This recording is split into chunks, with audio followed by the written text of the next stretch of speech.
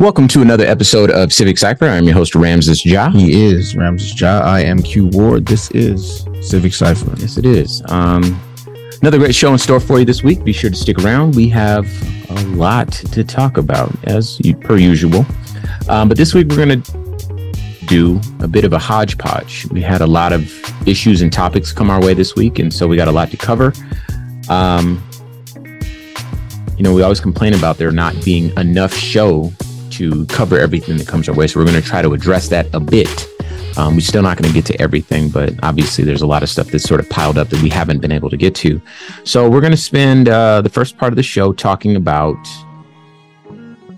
in the way that we continue to endorse and support systems that fail us, particularly systems rooted in white supremacy and racism that historically have harmed Black and brown people.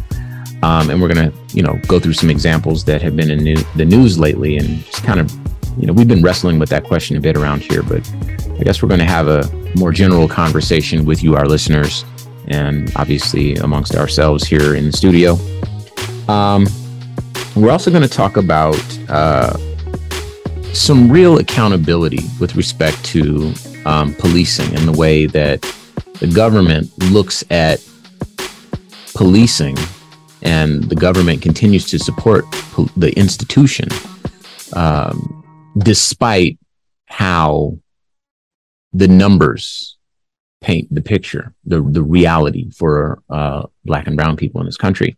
So another thing that we have to deal with, and then obviously our producer Maggie B. Nowen, in her infinite wisdom and her be knowing, thought that we should take a look at the origins of modern day policing by taking our way Black history fact to the slave patrols. So again, a lot to stick around for today's show. But first and foremost, we are going to discuss Q's favorite segment, Ebony Excellence. Shall we? We shall. Today's Ebony Excellence is brought to you by Hip Hop Weekly Media. This article comes via Afrotech, and we are going to shout out Ashanti. She is our Ebony Excellence example for today. The article reads, Ashanti aims to promote ownership as the first Black female artist to be co-founder of a Web3 company. Now, if you're like me and you didn't know or don't know much about Web3, get to know about it. It is the future. But I'll read. 20 years since the world was introduced to the songstress, dubbed the princess of hip hop and R&B, Ashanti is shaking things up in the metaverse and proving that there is an ever-evolving relationship between music and tech. Thanks to a partnership with the EQ Exchange, Ashanti is now the first Black female artist to be a co-founder of a Web3 company. Quote, technology has been a blessing, end quote. She told Afrotech during the 2022 Essence Festival of Culture.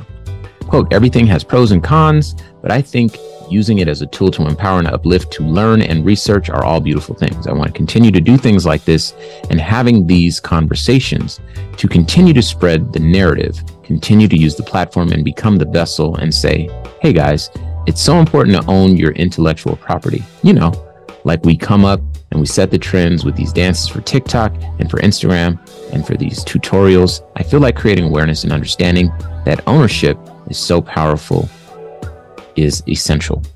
And, for those who don't know, I recently did a talk with a man named Rashad Tabakawala, who is a great thinker in this space, Web3, Black folks in tech. It's on the Black Information Network Daily Podcast on the iHeartMedia app. I implore you to check that out if you want to learn a bit more about Web3. But again, that is the future, and we want to shout out Ashanti for being a pioneer in that arena. Now, moving on. We had a lot of articles pop up in our group chat this week. As you may know, or if you're new to the show, you may not know, we have a group chat, things that come up on social media or our news feed or whatever that we feel will be pertinent to this show and to our listeners. We discuss them and debate them in our group chat before we sit down and we hash out a show. And then, of course, our producer kind of whittles our conversations down to the essence, and then we speak to those things. But this week, there were so many different things that fell under the same umbrella that we felt like we might be able to kind of give you, the listener, a glimpse into what our life is like in debating what it is we need to talk about and what really deserves some attention this week. So these are some of the headlines that hit us hardest this week. We'll go through them one by one. But,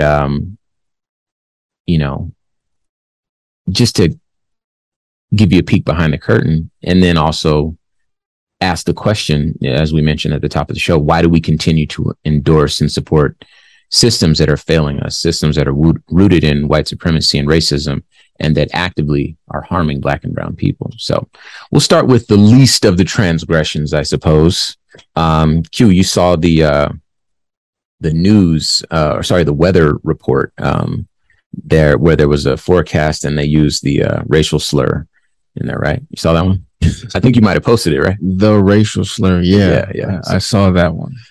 So I'll read a bit about it. So this one comes by the New York Post. It says, racial slur seen in TV weather forecast, quote, "We apologize to our viewers," end quote.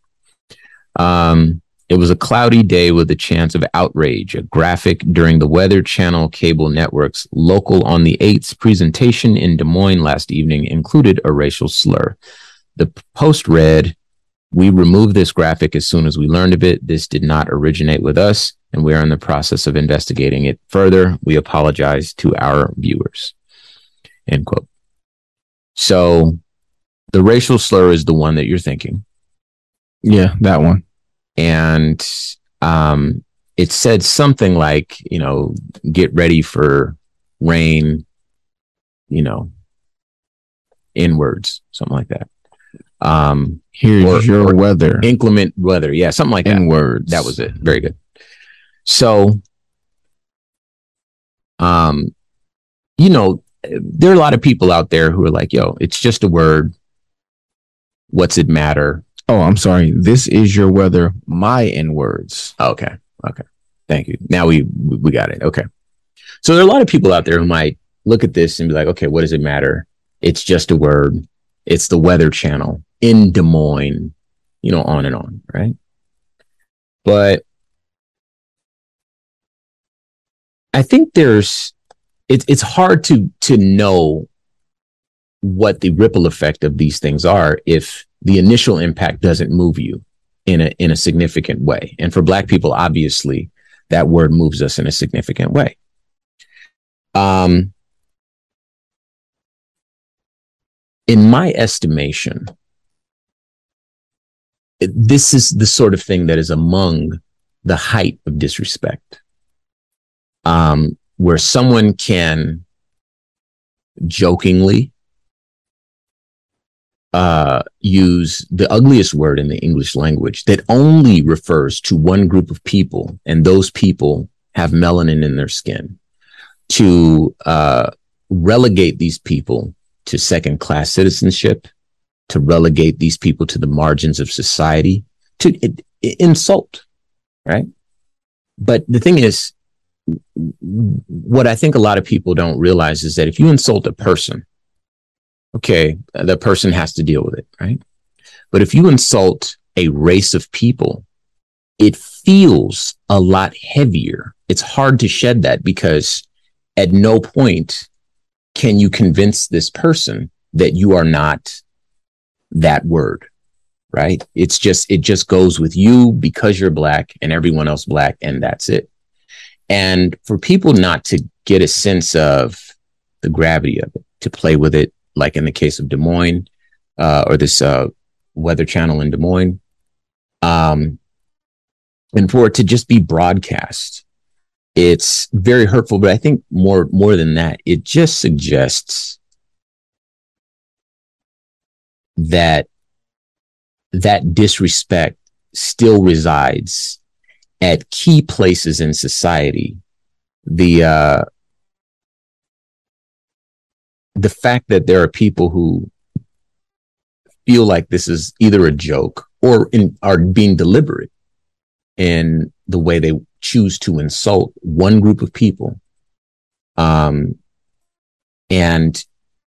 in my estimation, position themselves above that group of people. That is that's textbook white supremacy right there. Because again, this word had the ER, it had the hard R on it, it's just one of those things where when you look at it, you're like, oh, shoot, man. It just reminds you of the uphill battle that we're dealing with. And it reminds you that that type of thinking, that type of disrespect is prevalent in spaces where you wouldn't even conceive of it. You know, we talk about the police a lot on the show. We never talk about the Weather Channel. And yet, and still, guess what? We're talking about the Weather Channel and the fact that this type of disrespect exists in places like that. Any thoughts? I mean, I wouldn't even call it an uphill battle. Mm-hmm. It's like we're climbing the face of a mountain. A sheer cliff, right? Walking uphill is different, right? I mean, it's, you know, there's a incline that you have to deal with. You got to fight gravity a little bit, but you know, anybody able-bodied can make it to the top of a hill. Mm-hmm. This is different. Yeah. And we got no net, no equipment. And if we get too close to the top of that thing, somebody will be sure to try to push us back down. Right. You know, even the idea that somebody may take it as a joke, that's even more, that's worse than the person who said it to be mean, the person that thinks that it's funny. Mm. I mean, I'd have to think about how difficult it is to get a graphic on the Weather Channel, something seemingly benign, but we work in broadcast media. Yeah, it's not like anybody we couldn't put something on iHeart's website ourselves today just because we felt like it. There's like, so many checks and balances. Yeah. So it didn't, what they say, it didn't come from us or it didn't originate with us. So what? It still made it to television. Right. So either the person who pushed the button to post it thought it was funny, or like you said, really wanted to get that message out there. Mm-hmm. Or they're always so incompetent. I can't believe it's the latter. I can't. Yeah. Because incompetent people don't make it that far. The Weather Channel is not this new upstart. Right. You know what I mean? So, all right. Well, moving on. Another headline that made its way to us this week was, this one comes via Black Enterprise. Whole North Carolina Police Department quits due to, quote, progressively responsible, end quote, town manager. I'll read. In protest of newly appointed progressively responsible town manager in North Carolina, an entire police force has turned in their 2 weeks notice because of their alleged hostile work environment. Jones has nothing but a praised career during her years of public service. Jones has dedicated her career to public service over the past 16 years, during which she worked in progressively responsible positions with local governments in Minnesota, Virginia, South Carolina, and North Carolina. This came by a press release from the town of Kenly. Now, the Jones that we're speaking of is a Black woman. I think it's important to note that. Grab her first name for me. I want to make sure that I mention that. Now, I know that, you know, we're reading text. I just want to make sure that we're giving credit where it's due. But in essence, what happened is a Black woman was hired to manage a town and the entire police department quit. That's what happened. So, you know, this is rather more, insight into the reality of our current climate. Okay. Justine Jones is the woman's name. So we're rather, we're taking a deeper look rather into what we're dealing with here. This is this week, but this is all the time. These are just kind of smaller articles that we just don't really need. We don't really get to, and we can't when we're dealing with death and, you know, those sorts of things. But imagine the town, the culture of the town. Imagine the way it feels to be a Black woman. You know, we spent a lot of time on this show celebrating Justice Brown Jackson's appointment to the Supreme Court. Do you remember when Joe Biden won the presidency? We dedicated a whole segment to Kamala Harris, mm-hmm. Being the first Black woman vice president. And you know, we are big fans of Black Girl Magic around here. And if we weren't, Maggie B. Nolan would certainly make sure that we were, because she is the super fan of Black Girl Magic. I mean, if we weren't, we wouldn't have the relationship that we have with Maggie. Exactly. So let's start there. I don't think that she would even allow herself in the company with people who weren't at the bare minimum super fans. Well said. Of what we coined as Black Girl Magic. I wanted to say something before we moved on, because there's a term there used over and over that's kind of ambiguous. Progressively responsible. And it's in quotations every time that it's used. I wanted to give a more plain definition of this. It actually has one. Please. Progressively responsible refers to tasks, job duties, or roles that demonstrate growth and or advancement, and have a difficult level of responsibility, 5+ years experience, bachelor's degree, etc.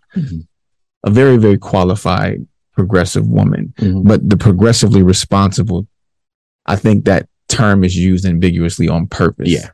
To kind of leave to question what that might mean. So very, very qualified and intelligent Black woman. Right. So imagine if Justice Brown Jackson was appointed to the Supreme Court and all the rest of the justices quit. Right. So here we have a Black woman being appointed to, again, town manager. The entire police department turns in their resignation. So again, we're getting a sense of the disrespect, the reality. You know, these are little stories that are kind of in little pockets of the country that deserve to be mentioned. But I think that when we take them all in a whole, you get a sense of exactly where we are as a country. You know, you may listen to us in a big city, you know, just depending on you are. We are in some smaller cities around the country as well. But, you know, the majority of our listenership is in big cities around the country. And so you might not be aware that